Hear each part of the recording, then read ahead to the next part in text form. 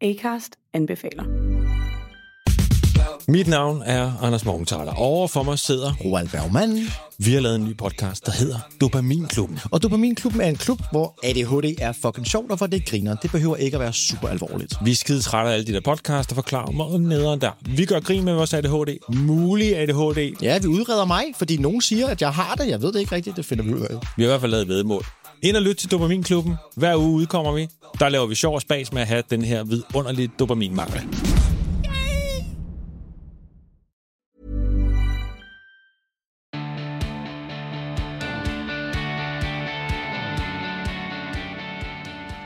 Amanda Lamb, welcome to the podcast. How are you? Oh, thank you so much for having me. I'm really, really well. Thank you. Really well. So you are a mom, a wife, a TV presenter, a property obsessive, meaning that, I mean, well, when I say property obsessive, what is it that you are obsessed about when it comes to property? I have always been fascinated by houses and the way people live and what our homes mean to us. You know, it's not for me to do with whether you live in a big flashy house or whether you have, you know, £1 million to spend on interior design or whatever. It's to do with how they make us feel. You know, whether you own one, you rent one, you're living with someone. I've always loved them, you know, even from, I would guess from the age of 3. See, I remember when I was 3, we got given a council house. And the excitement of going into that house, because it was brand new. I grew up just outside of Portsmouth on a big, big council estate called Lee Park, which was built just after the Second World War for when a lot of the families in Portsmouth were bombed out. So there was this, you know, my grandparents moved there in the 50s and then my mum basically stayed there. And I remember walking into this home and being so excited that we were the only people to have ever lived in it. And because it was brand new and getting really excited about the fact that no one had been sat on our toilet, which is the strangest thing when I think about it now. But I'm like, no, nobody else has done a poo in this loo, which is fine. But it just went from there, you know. I think, you know, psychologists would say I used to have to share a room with my sister, and she was 6 years or is 6 years younger than me. And I used to hate it because when I was 18 and desperately into kind of, you know, we're talking late 80s here, I was into kind of Laura Ashley and, you know, the Diana Flick, and she was still into Care Bears and Cabbage Patch Dolls. So we used to have this tiny little room that we had to share, and it drove me nuts. So I think the love of kind of interiors and all of that sort of stemmed from, I guess, from my upbringing. And I left school at 15 and got a job in an estate agents. And that was the beginning of the kind of dream, really, of just, you know, I still look back on that and all the jobs that I've done in the past, that was one of my favorite jobs. I loved it. Well, yeah, because I guess you get to, on a daily basis, go into lots of homes. Yeah, exactly. And now I'm really lucky that I get to do the same sort of thing, but just do it on TV now. So it's, yeah, so property's always been there. I really love that time of year, kind of September, October, when the nights start getting darker and everyone leaves their curtains open. It's like wander the streets like some weird person staring in people's living rooms. But I am, but also obsessed with the way, like I say, the way that it makes us feel, you know, that thing when, whether you're having a really tough day or a really shitty time of it, that you can just come into your house and shut the door and be. Yeah. Yeah. It's a sanctuary, isn't it? A refuge. Yeah, absolutely. So does property come into any of your habits? One of them, yes. So start with that one. Do you want to start with that one? Decluttering. Oh, yes. I love a declutter. I was reading about Stacey Solomon recently, who I know, you know, I mean, she takes it to the extreme. Like I've seen like packets of crisps hanging on hooks in her. Have you seen that picture? So she has this snack cupboard for her kids and all the crisps are hanging on hooks in a line. I'm not that bad, but I do like a nice hour or so pottering. Like God, it makes me sound so sad, but I get immense joy out of like clearing out a knicker drawer or sorting out the junk drawer in a kitchen. And I read something that Stacey Solomon had said, that when she's doing it, she almost goes into a kind of meditative state because that's all you're focusing on. And I kind of get that, you know. I'm fighting a losing battle because I live with 3 people that all love to keep stuff. And I'm the one that likes to chuck it all out. But just that kind of taking that time out, whether it's 10 minutes, half an hour, 2 hours, a good old wardrobe clear out, nothing better. Do you clear yours out? Oh, that's what I know. Real signpost for me. Decluttering is a sign of something needs to shift. Yeah. I hate accumulating Me stuff. too. And I discovered the folding lady recently on Instagram, and Yeah, now all me of my too. drawers are just Yeah. and it brings me immense joy to open my knicker drawer in the morning. I'm the same, and it's really funny because I was talking to Rosie Green the other day about it, and I went round to Rosie's house and I was like, my God, woman, this was pre-lockdown. I went round with Nadine Baggett and the three of us sort of went to tackle Rosie's bedroom, and she just couldn't get her head around it. I'm like, you do not need 25 perfume bottles on your dressing table. You need 1 or 2, and then the rest can go away. And you're right. I get quite twitchy if I don't. And I think during lockdown, it's been quite tricky because there hasn't been any time for just me to do things like that. Mm-hmm. Yeah, the kids find it all quite amusing because obviously I've got 2 little girls, and I have what I call a holding zone up in the loft where I've got these 2 massive bags. So every now and again when they're at school, I put a load of their stuff in it and then I stick it up in the loft. And then if they haven't asked for it for a year, it disappears. But yeah, there is something strangely calming about sorting out something in your house. I mean, Marie Kondo has made an absolute killing from it, hasn't she? Yeah, I mean, I don't necessarily go down that road, where she says that don't ball up your socks because you might hurt their feelings. But I do. Yeah, I do. Yeah, properly bald. I love the efficiency of just using your space really well, and also that as that thing. I think when This Girl Can Organize, Nicola Lewis came on the podcast, she talked about when you can hold on to things because you spent money on them. Yeah. So you think, well, I spent money on them, so I can't get rid of them, but the money's already gone. Yeah. So I sometimes think there's something so refreshing about freeing up that space, and it's what it does mentally. It's how it almost clears your mind. Absolutely. I find that if the space around me is a mess, my head is a mess. I'm 100%. Yeah. And I'm one of those people that has to make sure that the kitchen is cleaned and tidied the night before, because in the morning, when I come down, if it's messy or there's stuff in the sink or, I can't, I think it sets me off on a bad footing before I start anything. So even if I'm absolutely knackered at the end of the, Sunday night, I will still make sure that the kitchen is clean and tidy and everything is put away. So yeah, I think decluttering is a big one. I know holidays are a touchy subject right now because being unable to travel and whatnot. Yeah. But are you somebody who changes the bed and hoovers before you go on holiday so that you come back to it? Yeah. My house, when I leave, I make sure that, the fridge is emptied, that the house is tidy. Because again, like you say, there's nothing worse than coming back from oh God, I've forgotten what glorious summer holidays are like. But coming back from a holiday and just finding, a pile of washing that you've not done, or it's a really strange one. And it's something that nobody else in this house gets or understands. My husband and I are polar opposites. We are left to his own devices, he would collect and keep everything, whereas left to my own devices, I would chuck everything. We've sort of found a kind of balance. But yeah, it's one of those things that I find if I am surrounded by mess and junk and just stuff, I can't think straight. Yeah, that's true. All right, so decluttering, we got it. That's a great one. And it's a feel-good habit that really, really makes a big difference as well, I think. So what is habit number 2? Habit number 2 is a bedtime routine. And establishing a routine that works. And I am now 48, so I am definitely perimenopausal. I don't think I'm menopausal yet. I mean, my periods are still regular.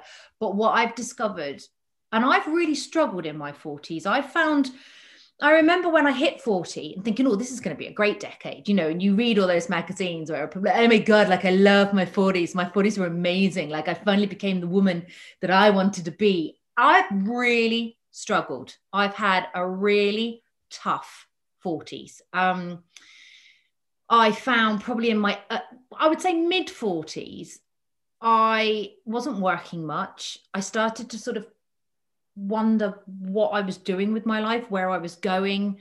Was it just that I was going to be a mum and I was just going to make chicken nuggets and pasta and pesto for the rest of my life? I felt invisible, you know, that I definitely felt odd. Started getting a lot of anxiety, wasn't sleeping properly, got quite down, quite depressed, quite, yeah, just really sad, I guess is the word. I'm coming out of it now, which is blissful, because there was a time, I would say, I think 44, 45 was really tricky for me. And I'll be 49 this year. So I'm coming out of it. But the more I now read about the menopause and what it does and the symptoms that it can give you, the more I go, that's what it was. Right. And for me, a bedtime routine is super, super important, because I find if I don't get enough sleep, I'm not the most fun to be around the next day. But I was finding what was happening was I was waking up at kind of 3 a.m. and literally being wide awake and thinking, well, I might as well get up. Might as well get up and tidy, or I might as well get up and go and do something. And then I'd sort of be lying there for about an hour thinking, well, that's ridiculous. You can't get up and do something at 3 o'clock in the morning. And then I'd drift back off to sleep, and then, you know, the alarm would go off and I'd just be done for. So I've had to experiment. There's been lots of sort of trial and error to sort of find out what works for me. One thing is no phones in the bedroom at all. And the days that I do take my phone to bed, guaranteed I will look at it. I will hop on Instagram. I will be looking at a magazine and think, oh, that's a nice dress. Let me just go and have a look, you know. And then I've gone, oh my God, there's an hour gone. How has that even happened? So I now make an effort to leave my phone downstairs in our kitchen. So there is not even just at the other side of the bed or, you know, in the same room. It's not even on the same floor as me now. And I find that makes a huge difference. I take supplements at night now. So I take magnesium, and I've started using some drops by a company called Life Armor Nutrition that Liz Earle has talked about a lot. And they're called Drops of Slumber. And they don't knock you out. They're not like sleeping pills, but they just give you a better quality of sleep. And I do still sometimes wake up, but when I do, I drift back off again quite quickly. So no phones, supplements. I've got one of those little diffusers, you know, that spurt nice smelly steam out. So I've just bought a very lovely one of those from Rocket St. George. Obviously looks really glamorous and very sort of, it's black and gold and all very Rocket St. George. So I use an Aesop burner oil in that as well. And I put that on about an hour before I go to bed. I'm normally in bed at about, I sound like such a granny, at about 9 o'clock. And then I read, and, you know, I'd love to be one of those people that sort of says, oh, I meditate and I journal, and do I? Hell no. Do I shy? I can't. But I do read a good book. I've tried meditation so many times and it's just not for me. Do you meditate?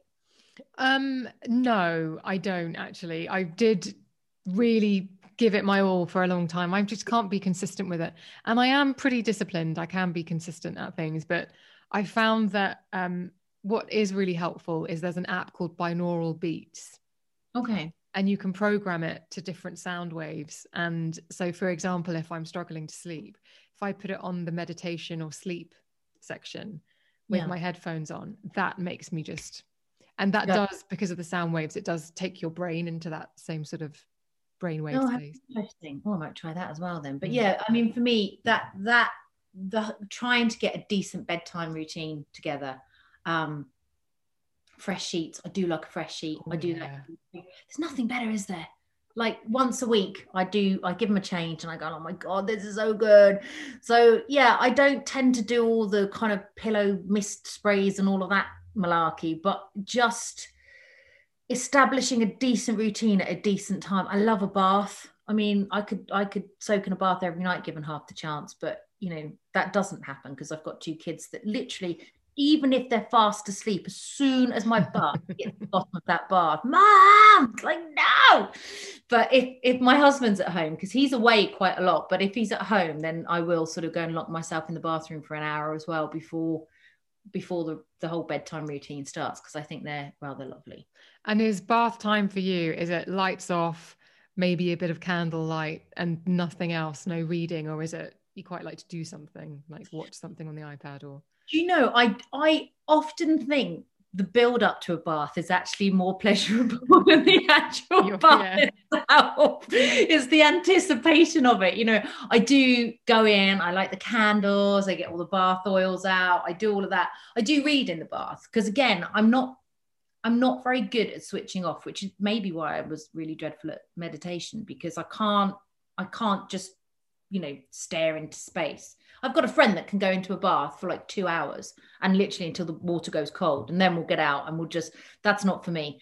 The whole ritual of a bathing experience is something that I really enjoy. So I probably stay in it for about 20 minutes instead of but I do read in, I've got a Kindle, so I'll just hop in the bath and read something, which is another thing that I've done a lot in lockdown as well.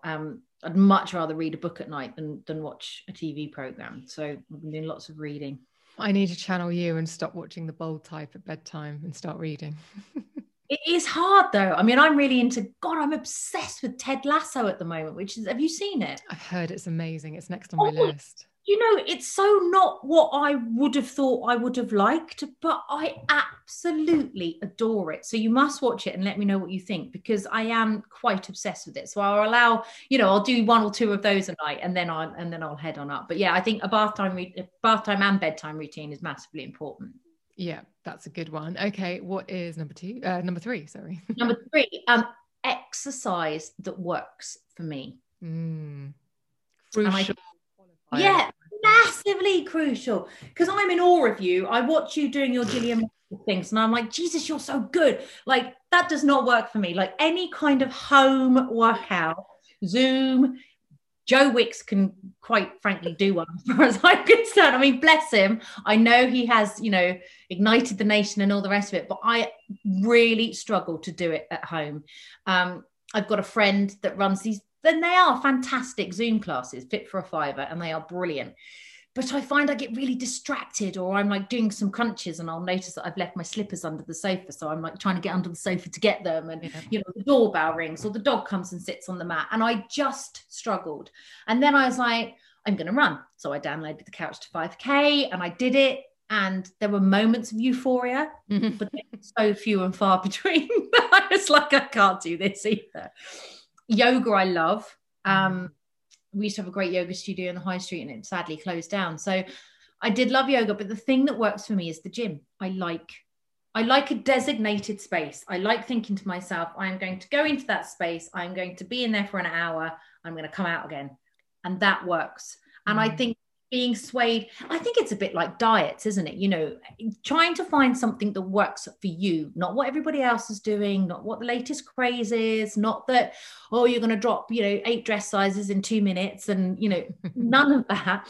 It's finding something that works for you. And for me, it's the gym and weights and spin classes and things like that. I'm not a big group player. Like, the thought of doing CrossFit makes me want to vomit. I mean, literally, I can't imagine anything worse than a load of people trying to encourage me to do a burpee. But I know it works. God, so many of my friends are obsessed with it. But no, don't want to be doing any of that team playing stuff. I like to go in, get my headphones on, crack on.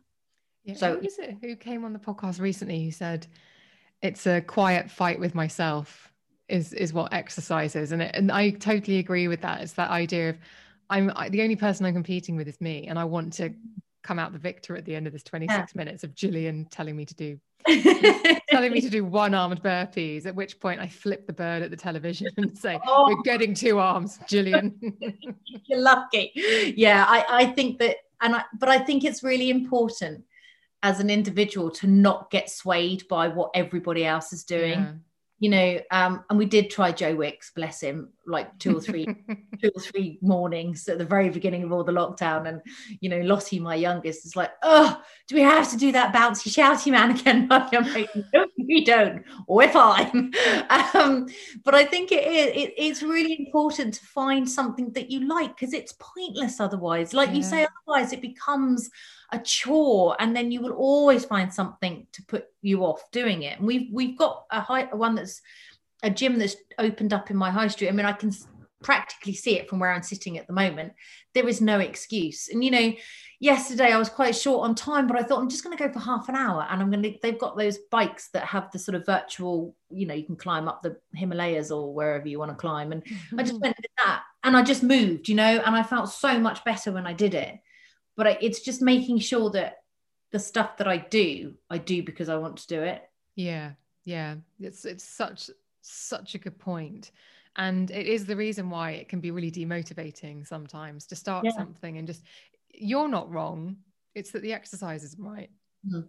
Yeah. And I think it's the same with diets and, you know, all of those kind of faddy eating things. And I've got a friend at the moment that's only eating, what's she eating? Well, not a lot. Like, you know, 120 grams of white fish and lots of vegetables and no oil, and somebody else is having shakes and somebody else, and you're just like, yes, of course you're going to lose weight, and, you know, all the rest of it.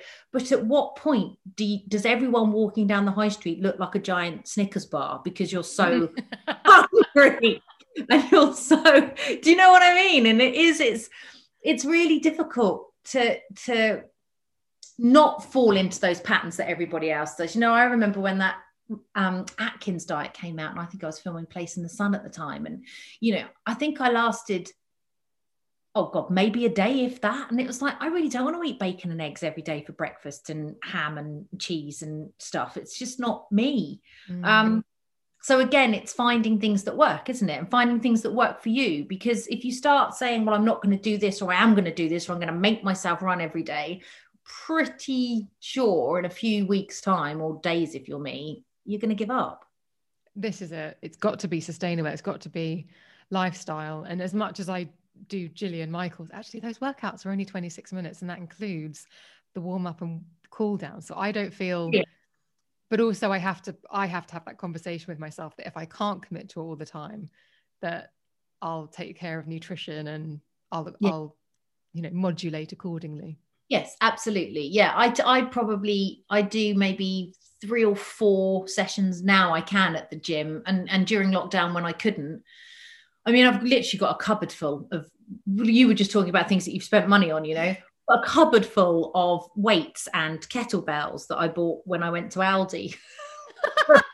Pasta. You know, you do that every time I go into Aldi. It's like, well, I'm just going in for some bread and some pasta, and I come out with like a full equestrian set and 84 pairs of Wellington boots.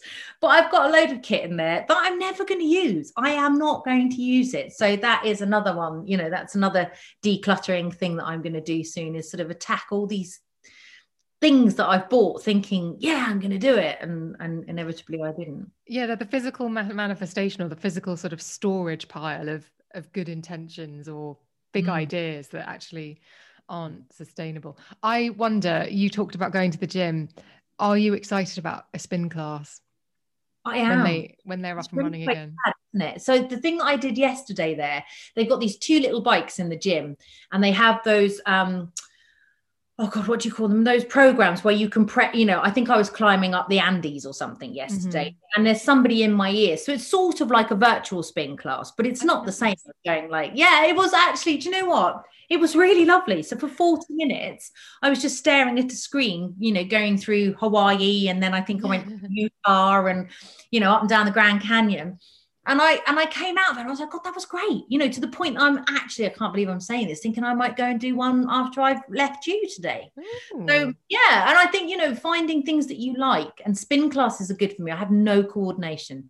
Like I would, if Strictly Come Dancing offered to pay my mortgage, I would not do that show. I couldn't think of, and do you remember that episode of Joey in Friends when he was in the ballet class? And he was pretending to be a ballerina, and basically just every time but that's basically me. I have no coordination. I'm left-handed, so I always lead left as opposed to leading right. So yeah, I've had friends walk out of exercise classes that they've come in with me because I've embarrassed them. So that's why I like a spin class, because it's stationary and I don't move off the bike. So, you know, I get shouted at 40 minutes and then I'm done. Yeah, I can't wait to go back. I remember thinking about 6 months ago, God, can you ever imagine doing a spin class again? And at that point I couldn't, but now things have changed quite a bit. And I think, oh gosh, can't wait to do spin again. Yeah, no, I am really looking forward to it. Just two or three of those a week. Very, very happy. So tell me what habit number 4 is. Well, habit number 4, I've put silence/walk. So it's not actually really that. Well, I'm going to combine it all. So during lockdown, we'd got us, especially this last lockdown, which I found harder than the first one. I think the first one, well, first of all, my husband and I both got COVID during the first lockdown. So we, you know, for about a month, we were both out of it in any case. So that was interesting. And then I think the sort of novelty of it all was still quite, you know, apart from the homeschooling, which was horrific, the actual slowing down was good. But this last lockdown, I really struggled with. And I think a lot of people did. And I don't know whether that was because we all got a bit of a taste of freedom in between the lockdowns and, you know, the carrot was dangled and then it was all sort of taken away again. But I really struggled this time around. And one of my coping mechanisms was to get up earlier than everyone else and before the kind of school day started. And I would walk and I would take the dog and I would go for about an hour and 15 minutes. I listened to lots and lots of podcasts, including yours, which is how we kind of I did lots of podcasts. I would walk down to a coffee shop. I would get a coffee. I would walk back through Bushy Park.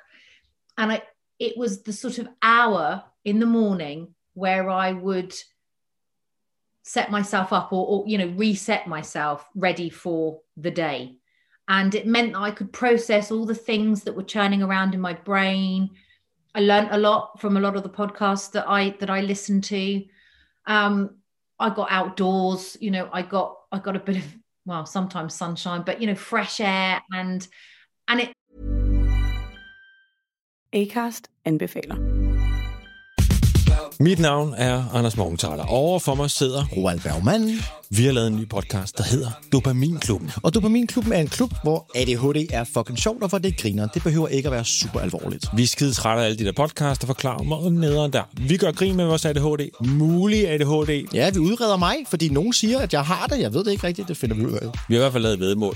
Ind og lyt til Dopaminklubben. Hver uge udkommer vi. Der laver vi sjov og spas med at have den her vidunderlige dopaminmangel.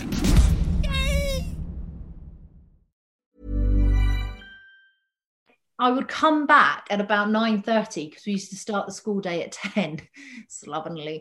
I would come back at about 9:30 and I'd be ready. I'd be ready to tackle, you know, English and fractions and God knows what. And it really, really set me up. And the older I get, the more I need my own space and my own company. I remember when I was a kid, and even, you know, sort of as a teenager and in my 20s, God, I hated being on my own. You know, the thought of sitting in a room on my own with a book or my own thoughts would have just, you know, turned me insane. But God, I crave it now. Just silence and just me. So me time or space is hugely important. I agree. Yeah. Sitting in your 20s by yourself was because you didn't have mates. Friends. We used to go to this club in Portsmouth. It was like a bar called Ellie J's, and Sunday night was the night to go there, you know. And I remember going with a girlfriend of mine and saying to her, oh, could you imagine like never coming here? Could you imagine like staying in on a Sunday night? And we'd be like, oh, God, no, that would just be like awful. Now the thought of going out on a Sunday night is horrific. But yeah, I think the older I get, the more I crave my own company and my own space. And even when we were all here together and we were all locked down, I found that we all gravitated to our own sort of areas. You know, we did do family stuff, you know, we did do Uno and board games and all the rest of it, but we also all took time out. And I think it's hugely important to just learn to be on your own and in your own space. Yeah, I agree. And it can actually feel quite grounding, quite centering once you start doing that. That's a good very one.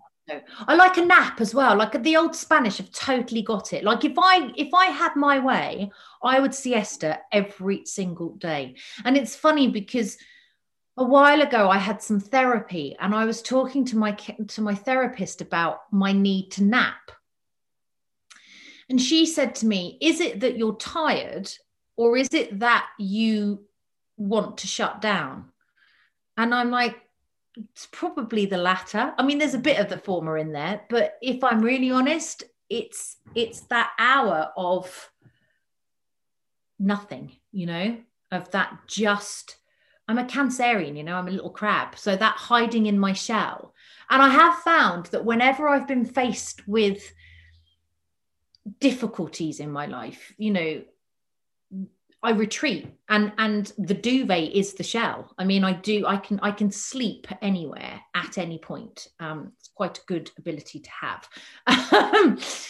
But that hiding under a duvet and taking time out, again, it's that silence, isn't it? Is hugely beneficial for me. I mean, I've got it down to like 15, 20 minutes now. I can do a nan nap or disco nap and be back on it again. But having that small amount of time to just nap. So siestas, God, they've so got it right, the old Europeans. They really do. I don't know. They really do. Sometimes though, I get to 3 o'clock, particularly during lockdown, because a nap during lockdown could have turned into just going to bed. So now I force myself, if at 3 o'clock I'm beginning to feel a bit, I could do with 15 minutes, because I always wake up from a nap ravenous. Right. So I make myself go for a walk around the block now. Yeah, that's a good idea. I mean, getting out is a really important bit as well. Even if there were a few, I could count them on one hand, a few days during all this last lockdown where I didn't go out. But actually, ironically, I think the other thing that I've got really good at doing is listening to myself and listening to what, and this isn't in a selfish way, but what I want to do. Like, there were a couple of times where I really can't be asked to go out today. And I'd be like, no, you've got to go out, you've got to go out, you've got to go out. And I'm like, no, you haven't, just stay in. If you don't want to go out, don't go out. So I think, to go back to what I was saying about how I struggled in my 40s and listening to all these other women that would talk about, oh God, it's like so amazing being in my 40s. I love it. One thing I have learned, the older I've got, or the later into my 40s I've got, is that actually I am starting to learn quite a lot about me and what I want, and not feeling so guilty. Somebody said something fascinating to me the other day, and it sort of made me feel good and also slightly despairing. But they said that life is like a U, a giant U, the letter U, and the base bit, the bottom bit of the U, is your sort of early 40s to early 50s. And that's the bit where you're kind of stuck. And you start climbing back out of it again in your early 50s. And I found that fascinating, because I was like, actually, that's exactly spot on. Because I started to sort of hit that bottom U bend in my early 40s, and I did not have a great time. But I now feel that I'm sort of coming out the other side of the U, if that makes sense. Yeah, that's really interesting. Because I think, and I also appreciate you being honest about that, because I think you're absolutely right. The messaging you get is 40 and fabulous, 40 is just the beginning. It's the decade where you've probably got more wisdom than you've ever had, and potentially more income. So you've never been more empowered. But actually, if you feel like crap. Oh God, it's such a pile of bollocks. And for me, in my 20s and 30s, so in my 20s, I was modeling. And then in my 30s, I started TV presenting. So I was being, flown around the world. I was going to Fiji. I was doing Place in the Sun in Australia. I was going to, parties and premieres with Johnny Depp. And, and it was all kind of all encompassing and all glamorous. And it's ironic, isn't it? Because in my 30s, all I wanted was to get married and have babies, and thinking to myself, I'm never going to find a man, and I'm going to die old, surrounded by spider plants and cats. And then I met Sean in my late 30s, and we had babies. And then the work started to slow down. I wasn't getting as much. I wasn't traveling as much. I was kind of harassed. And I just felt lost. I felt really lost. And I don't know whether it was sort of circumstances or whether it was a mixture of circumstances and hormones and, you know, or all of it mixed in. But yeah, I was not 40 and fabulous. I was 40 and bloody miserable. I think the media, obviously my experience is different because I worked on magazines, but I've tried to explain this to people before. When I left OK Magazine, even though I really wanted to leave and I was desperate for something new, I don't think anyone can really understand the momentum with which those sorts of places move, media places move, TV programs and what have you. So if you get booked for something, or if you're working on a magazine, there is always something happening. And it's almost the best sort of visual I can come up with is when I think about when I was offered the job on OK, it was as if this massive locomotive was going through the station and I had to run to catch up and hold on. Yeah. And if you're doing TV all the time, I can imagine that when you stop to have a family, I can totally imagine that would be almost like a double sucker punch. Yeah, it was really hard because, you know, I had these two little humans that relied on me. And, you know, my husband is a cameraman, so he's away a lot. And there were a few times when I'd been offered jobs and, you know, I remember them saying, well, you could leave on a Sunday and come back on a Thursday. And I'd be like, well, that means that they won't see either of us for 4 days. And that's quite a long time. And, you know, I think I have two very different children. I have my oldest daughter is very gentle and sensitive and quiet. And then my youngest is basically me in minutes. She was born on my birthday. So she's feisty, she's stubborn, she's sensitive. She's all of these things. So especially the oldest one, because the oldest one will sometimes, you're right, yeah, okay, everything all right at school, yeah. And then you'd be going to put her to bed at night, and then at sort of 9 o'clock there'd be lots of tears, and then something would have happened at school or something, and she just needed to get it all out. So I thought, I can't just take off for 4 days at a time, because these are the moments that they need me. And even though I knew all of that, and even though I was fully on board with it, I still felt lost. I didn't know who I was anymore. I literally felt invisible. And I've heard other people or other women say this, that I could walk down a street and just think, I'm just, no one's aware that I'm here. It's a very odd feeling, especially like you say, like for both of us, you know, you've worked in magazines and media and I've done the whole telly thing, to go from that kind of pace. And I was going to say glamour, and there are glamorous bits, but as you know, they're not as glamorous as you think they are. But to go from that to the school run twice a week or twice a day, and, you know, what are we going to have for tea tonight, was odd. A couple of hormones all over the shop, you know, I mean, that's the other thing. And thank God there are so many more people talking about it now, because I think the symptoms of all of it start way, way, way before you actually think they do. Oh, without a shadow of a doubt. And that's why I was so glad to have Anees Mukherjee, Dr. Anees Mukherjee, on the podcast recently, because she's written a book. It's basically like the guide to the menopause. But one of her critical messages is, be in tune with what your body is doing and what your hormones are making you feel all through your life, because they're present. And just so that will help you. And I think that's such good advice. It really is. And it's so important, because you don't realize that that's what it is. You just wake up in the morning and you feel really flat and you think, why am I feeling like this? You know, what on earth is wrong? Why? And I would sometimes look at myself and think, you've got, you know, a gorgeous husband, you've got amazing children, you've got a lovely house, you've got gorgeous friends, you've got all of this. Why are you so bloody miserable? Pull yourself together. But it, you know, it doesn't matter. It doesn't matter what you've got. It's still there. You still feel really, I felt a bit broken, I think is probably the word. But I'm not so broken now. All the bits have been glued back together again. There you go.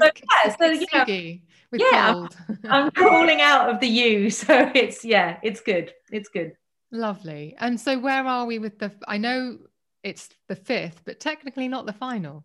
No, it's not. It's Friends. It's I mean, which I know comes up a lot on your podcast, but I think this last year in particular has really brought it home to a lot of us that without girlfriends, you are utterly buggered.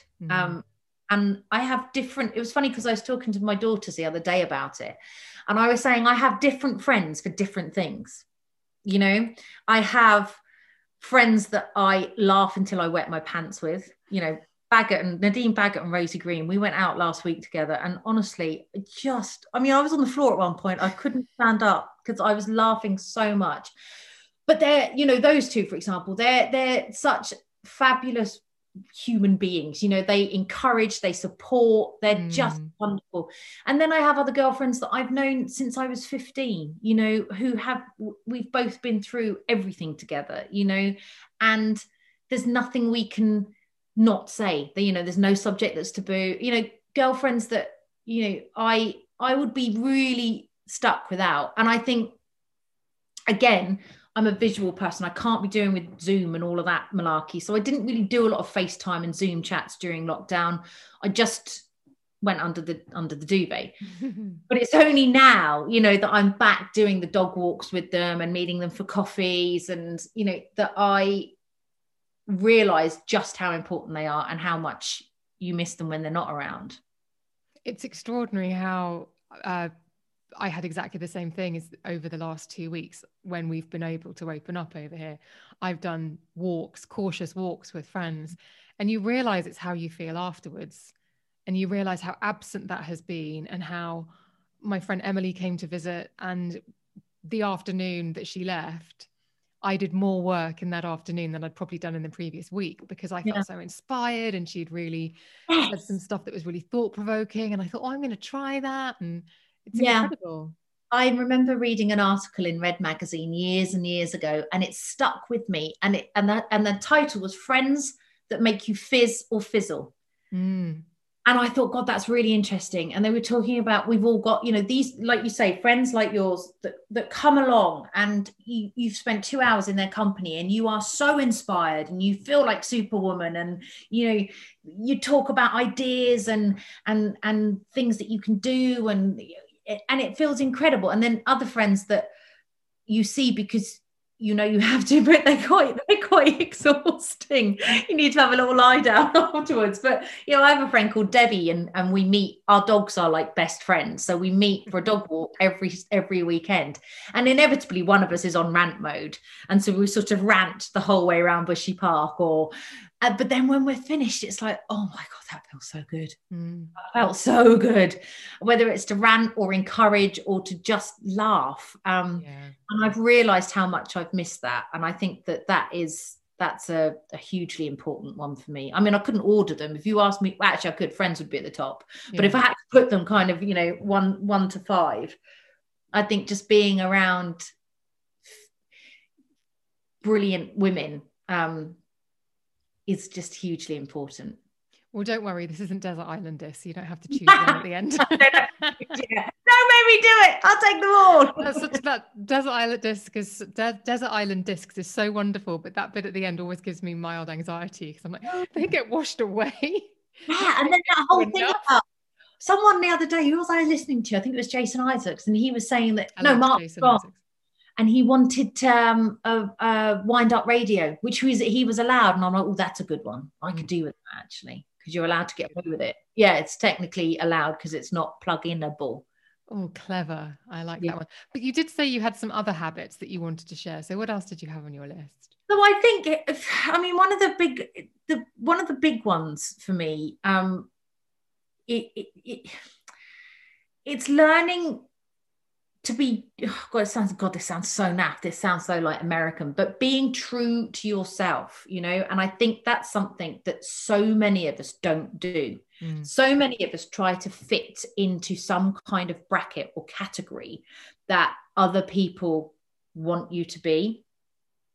And I think it's super important to actually listen to what you want to do, you know, a bit like we were just saying about now we're all allowed to sort of carefully socialize again. You know, there's quite a few people I know that don't want to, and it's like, you don't have to do it. You know, don't feel that you are pressured into doing something that you don't want to do. I think that's a big one. And I think, you know, for me, especially growing up in like my 20s when I was modeling, I was always being told to be something that I wasn't. Hips are too big, your nose isn't right, if only you were a bit thinner, if only you were a bit this, or no, you look too like the other girl, or I was told that constantly. And yeah, I guess subconsciously that goes in, doesn't it? That takes, you're constantly being told you're one thing or the other. And it was something that I was saying to my husband a while ago. For most of my adult life, I've done jobs where I have been judged on not necessarily my ability to do the job, but what I look like or how I come across, whether it be TV presenting or modeling. Both of those jobs, I guess it's a bit like being an actor, isn't it? An actor can do a job, but you are given that part because you look a certain way or you act a certain way. And yeah, so for most of my adult life, I've spent being judged or told to conform. And that's quite an interesting avenue. I mean, God, how long is this podcast? but it's an interesting one. It's one to sort of, for people to take away and think, actually, just do what you want to do. Even if you've got it must be hard. I know quite a few of my friends that sort of struggle with family issues and they feel they have to do something a certain way because one parent wants them to do something, and it's difficult. It's a minefield, relationships in any way, shape and form. But I think just taking time to work out what's important to you. It's funny, when I do a Place in the Sun live exhibition, so I still do those, and I often say to people, if you're buying with a partner, go into separate rooms and write down the top 10 things that you want from a property, whether it's age or location or character or whatever, and then swap the lists over and see if you agree. And I think that's quite an important exercise to do on yourself. Sit down with a piece of paper and write down 10 things that you want to be, or how you want to present yourself or be in yourself. And I think that's quite interesting. Lots of times people think, oh, she must be really confident because she's on the telly, and I'm not. I'm one of the least confident people that I know. The thoughts of social situations, if it's with people that I don't know, terrify me.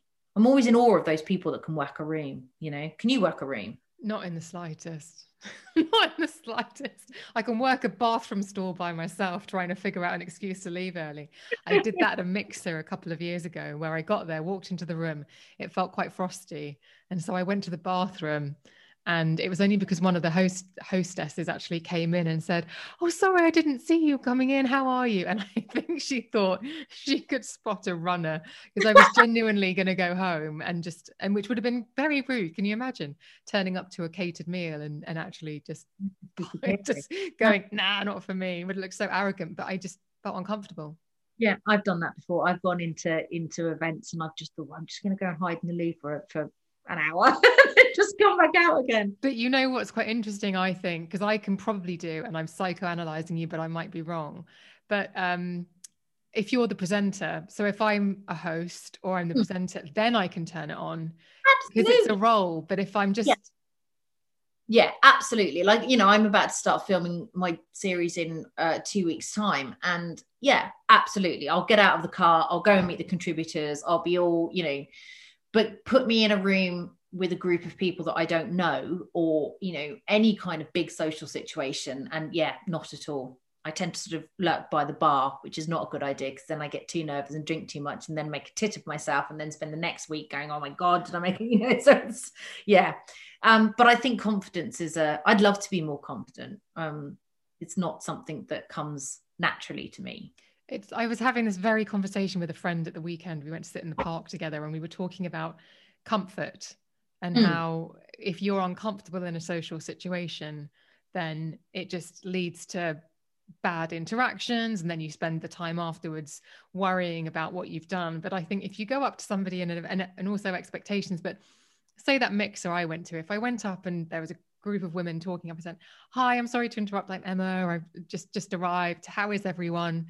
There's nothing that anybody could really be offended by there, apart from if you No. interrupted quite an intense conversation. And yet the idea of doing that will paralyze me. Literally just wanted to vomit in my mouth when you said that. Like, I couldn't think of anything worse. Yeah, it just terrifies me, that whole. And I can always remember, in the sort of height of Place in the Sun, and when I'd get invited to big premieres, and then there's that huge bank of paparazzi, and oh God, it was horrific. And I developed this weird little tick on my mouth. It would just, like, one corner of my mouth, and I was like, oh God, stop it. Like one of those little nervous twitches. Awful.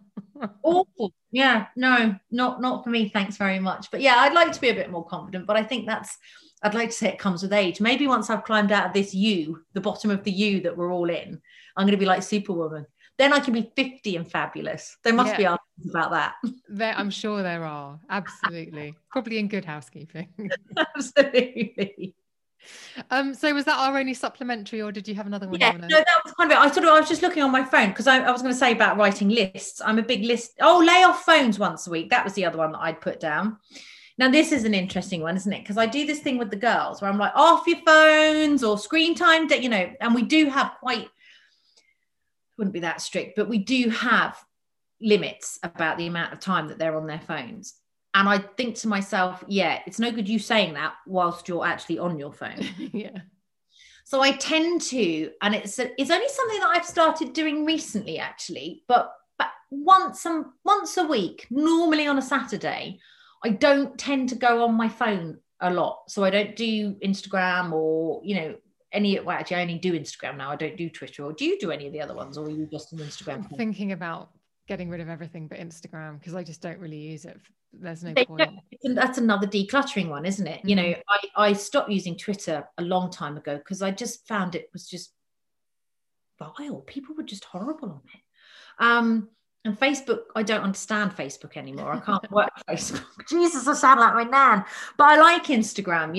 Instagram I can do. I like it. It's a visual thing. I'm into Instagram. So you're right. That's another decluttering one. I can add to that list. But yeah, laying off my phone once a week. So it's normally over the weekend because that's when the kids are around, that I will have one. I mean, I don't bury it in a box or anything, but I just leave it upstairs because everyone that I need to be in contact with are normally with me. The kids are with me and my husband's with me. So I tend to try and lay off it. And that means not just Instagram, the news, the sidebar of shame, all of it. I don't look at any of it for a day. And actually, having that headspace is quite important. I mean, I know there's a lot of people. What was that wonderful, what's his name? Gary Janetti on Instagram. He was like, you tell everyone that you're taking some time off social media because nobody cares. Yeah, social media has become a place where people announce a lot, which probably doesn't need. Yeah, social media breaks. I agree. I've heard so many of my friends now do 1 day a week off social. And that's sort of something that I've done more by accident than anything, actually. I think, like you were saying, by the time you've created all your content and you've done everything, you're kind of a bit spent. And actually just having 1 or 2 days off it a week is actually a really good thing. And it's only something that I've done recently, but yeah, it's working at the moment. So yeah, gives me more time for walking. I love it. That's brilliant. Thank you so much. These have been great habits, and I appreciate your generosity by sharing some more because they were good ones. I left my husband building a guinea pig cage out in the garden, so I'm going to go now finish making it, and then I'm going to wallpaper it and put some tile. I'm not going to wallpaper it. My face just changed. Like, what? Although I'm slightly tempted, but I won't. Maybe just a little flourish here and there. Listeners, I will put the links to Amanda and where you can find her in the show notes. But thank you so much for joining me. You're so welcome. Thanks for having me.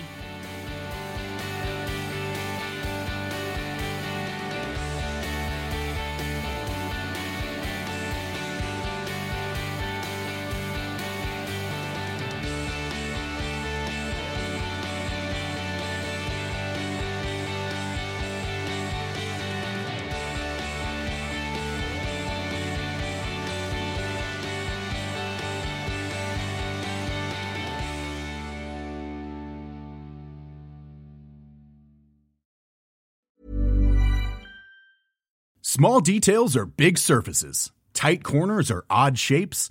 Flat, rounded, textured, or tall? Whatever your next project, there's a spray paint pattern that's just right. Because Rust-Oleum's new Custom Spray 5-in-1 gives you control with 5 different spray patterns. So you can tackle nooks, crannies, edges, and curves without worrying about drips, runs, uneven coverage, or anything else. Custom Spray 5-in-1. Only from Rust-Oleum. Hi, I'm Daniel, founder of Pretty Litter. Did you know cats tend to hide symptoms of sickness and pain? I learned this the hard way after losing my cat, Gingy. So I created Pretty Litter, a health monitoring litter that helps detect early signs of illness by changing colors, saving you money and potentially your cat's life. Pretty Litter is veterinarian developed, and it's the easiest way to keep tabs on your fur baby's health right at home. Go to prettylitter.com and use code ACAST for 20% off your first order and a free cat toy. Terms and conditions apply. See site for details.